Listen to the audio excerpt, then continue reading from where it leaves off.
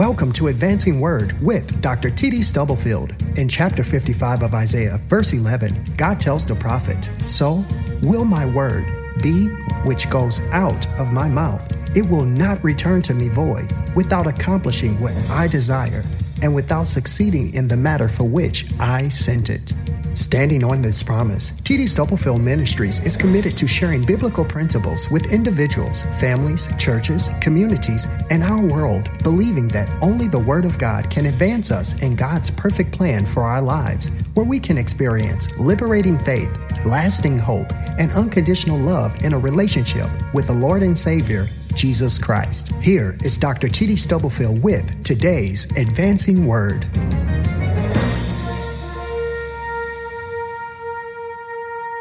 In the 12th chapter of the book of Acts, verses 5 through 11, and I want us to stand in reverence to the Word of God.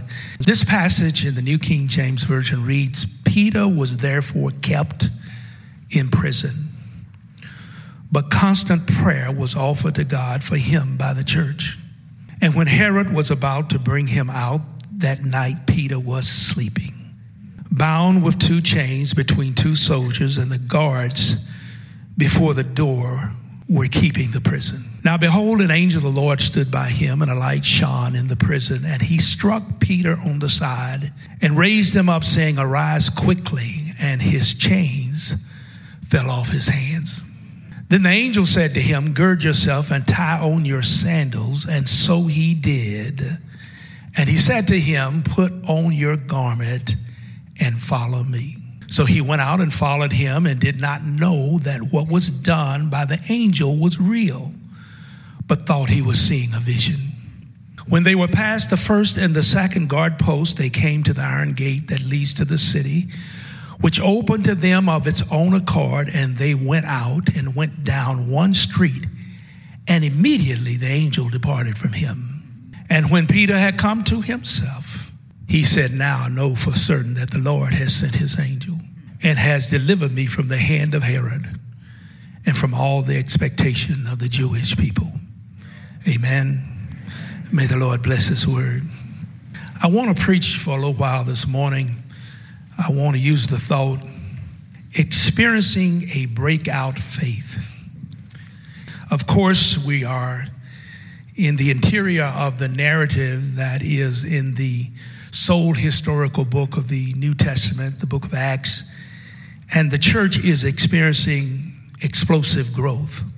But with that explosive growth, there is also increasing antagonism and conflict and contention around the church's ministry and mission. And yet, in the life of the apostles and those who come to a knowledge of the Lord and Savior Jesus Christ through their ministry, the church is experiencing a supernatural freedom and autonomy that has come to them in the reality of the Lord walking with them through and in their trouble. The ecclesiastical order, the established order, is in a quandary because it seems that every time they try to prohibit or prevent the ministry somehow survives the attack and moves to a higher level of impact and significance. We find Peter today in a prison. He's been in prison not because he bounced a bad check. He's in prison not because he failed to file his income tax on time. He's in prison not because of some criminal behavior or activity, but he's in prison because of the preaching of the gospel. It is important, in order for us to connect to this passage, in order for us to see the relevance of it in our own situations right here and right now, it's important for us to understand that all prisons don't have bars. See, once we make that leap, once we move into that domain, then the text becomes especially relevant to us. All prisons don't have bars. There are relational prisons. There are people who are trapped in bad relationships, corrosive relationships, dysfunctional relationships that they cannot get out of. It seems like every exit leads to a dead end. There are financial prisons. Sometimes we act like we've always had it good. Some of us remember when there was more moth than money. There are experiential prisons, prisons of addiction, prisons of loneliness and isolation, prisons where we are hostage to some unresolved guilt or remorse. I thought it would be helpful for us today, for those who might be tottering on the brink of quitting, or those who might be near the path of throwing in the towel, who are just tired of it, to be reminded that you shouldn't bail out when you can break out. You can experience a breakout faith. 3 movements in this text. First of all, there is profiling a relentless adversary. This is verses 5 and 6a. We are for a moment going to become criminologists, profilers in the FBI, not Federal Bureau of Investigation, but Faith Bureau of Investigation. Share with me for a moment as we profile, as we look at the antagonist. And just remember something Jesus said for those of us who are squeamish about adversity. For those of us who seem to be somehow thinking we should have some exemption from problems and persecution. Remember what Jesus said in John 16 and 33. He says, in the world, you shall have tribulation. But be of good cheer, I have overcome the world. Paul said to his son in the ministry, Timothy, he says, they that live godly in this world shall suffer persecution. If you're trying to do what God has called you to do, the enemy will put a bullseye on you. The moment you get serious about living a committed, faithful life on any level of your discipleship, in your marriage, in your home, in your ministry life, on your job, the devil will come after you, and he'll come after those you love. And so we need to profile him. Now, on the surface, it looks like Herod is the perennial and primary antagonist in this text. He's in full attack mode. He has politicized his persecution against the church. If you read in context the opening 3 verses of this chapter, listen to it in the NIV version. It was about this time that King Herod arrested some who belonged to the church, intending to persecute them. He had James, the brother of John, put to death with the sword. When he saw that this pleased the Jews, he proceeded to seize Peter also. It was politicized persecution. Herod, we profile him in this text as an antagonist, but behind his machinations is a more menacing presence and power because he's just a tool. We don't war against flesh and blood, but we war against powers and principalities, rulers of darkness and spiritual wickedness in high places, and you cannot deal with this enemy with a MasterCard. You cannot deal with this enemy with a fine suit or dress, an academic diploma. You got to have something on the inside that'll get you through. We're profiling a relentless adversary when we're experiencing a breakout faith. Here's the second one: practicing a relaxed attitude. This is verse 6b. I want to read this verse in the Message paraphrase. I love Eugene Peterson's rendering of what happened.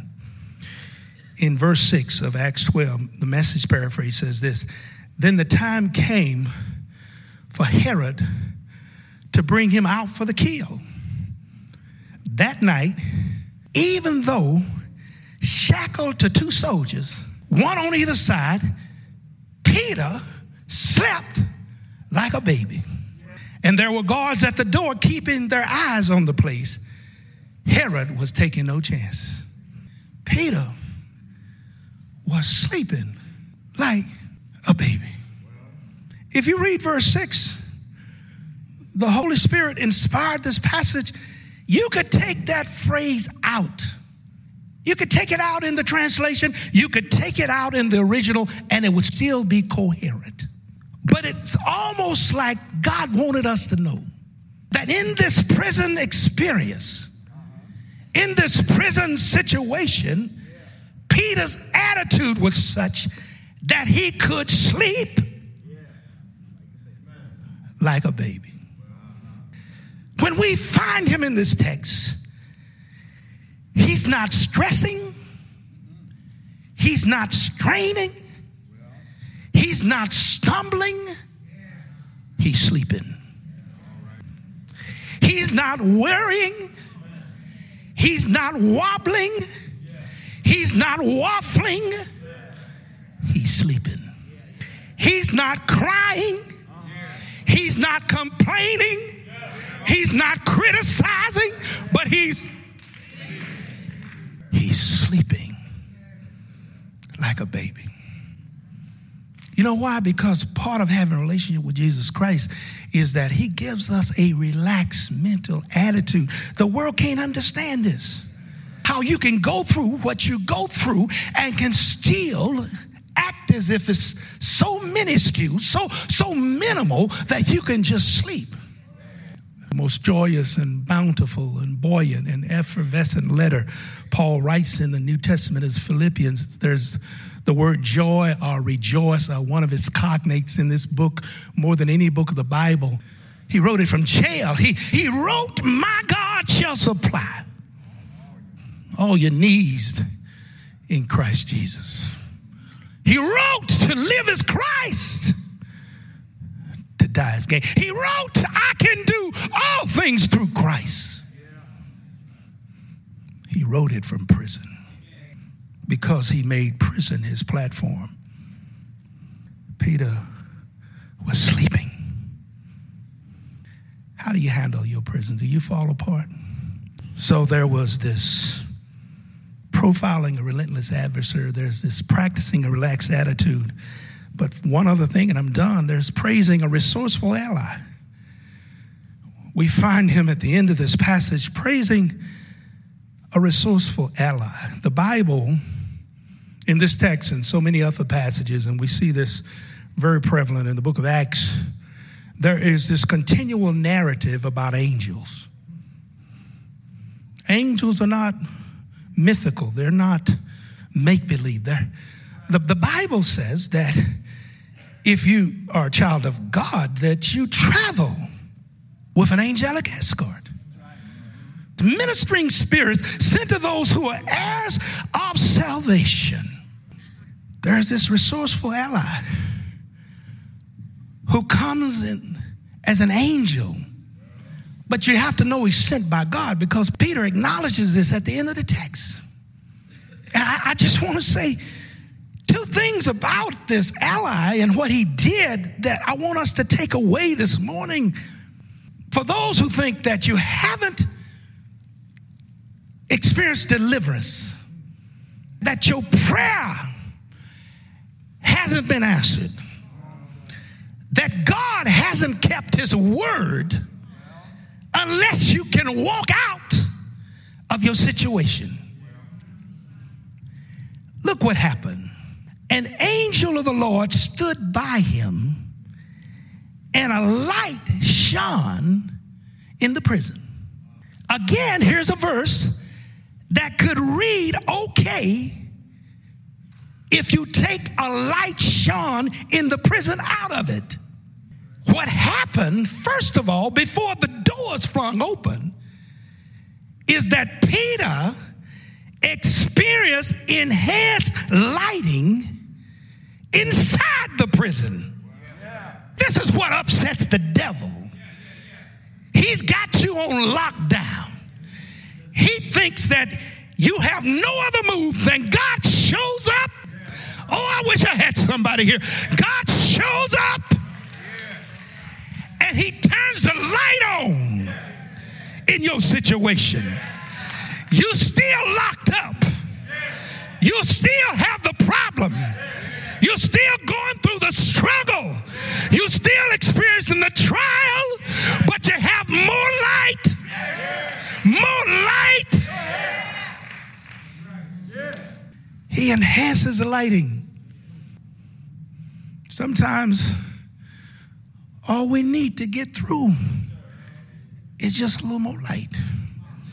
When God shines the light into our situations, when we're going through a rough time and he gives us a moment of insight, he gives us a perspective we didn't have anymore. That perspective will LED us. It will lighten every difficulty. Do I have a witness up in here? The problem didn't go away. The trial didn't go away. The sickness didn't go away. The marital problem or issue did not go away. But God gave you some strength. God gave you some joy. God gave you some hope.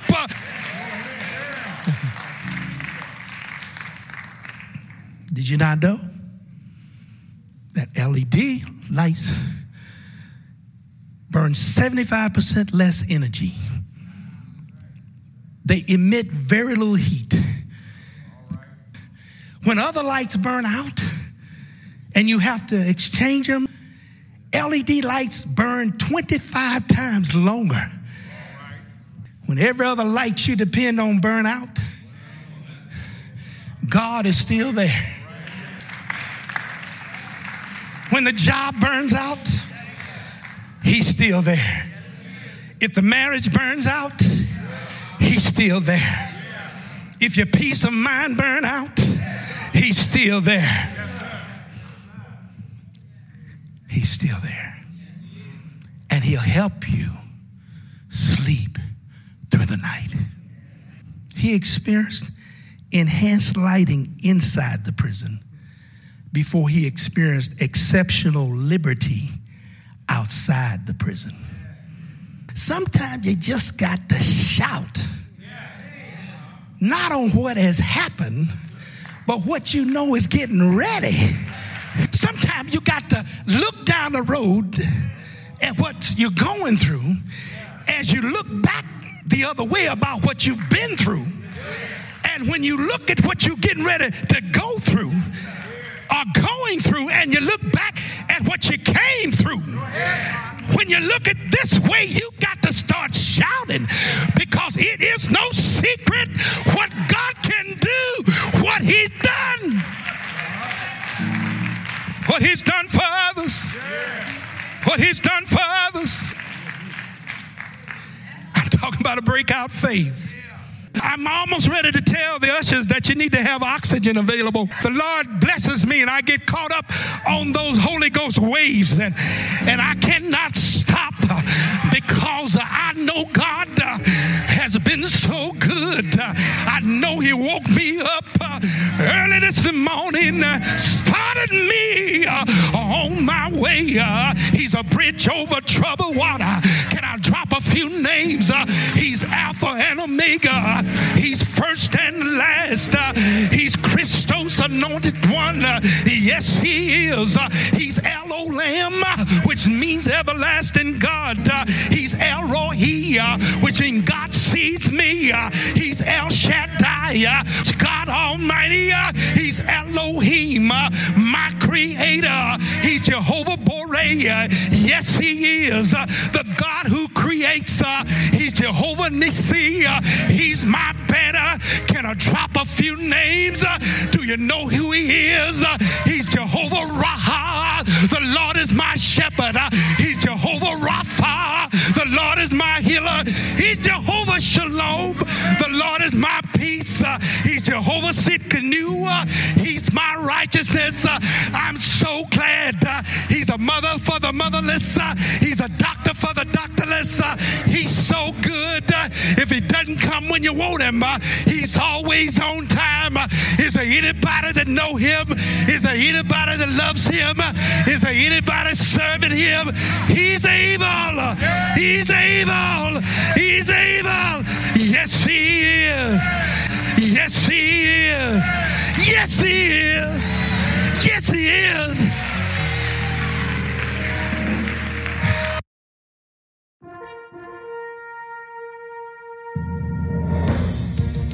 You have been listening to Advancing Word with Dr. T.D. Stubblefield. We pray that you have been encouraged with what your ears have heard and your hearts have felt. Explore our website at tdstubblefield.org for more information about us and to obtain resources provided by T.D. Stubblefield Ministries. Until next time, be blessed and remember to stop stressing and start stepping, advancing in faith, hope, and love by reading and applying the Word of God so you can stand on certain truth for uncertain times.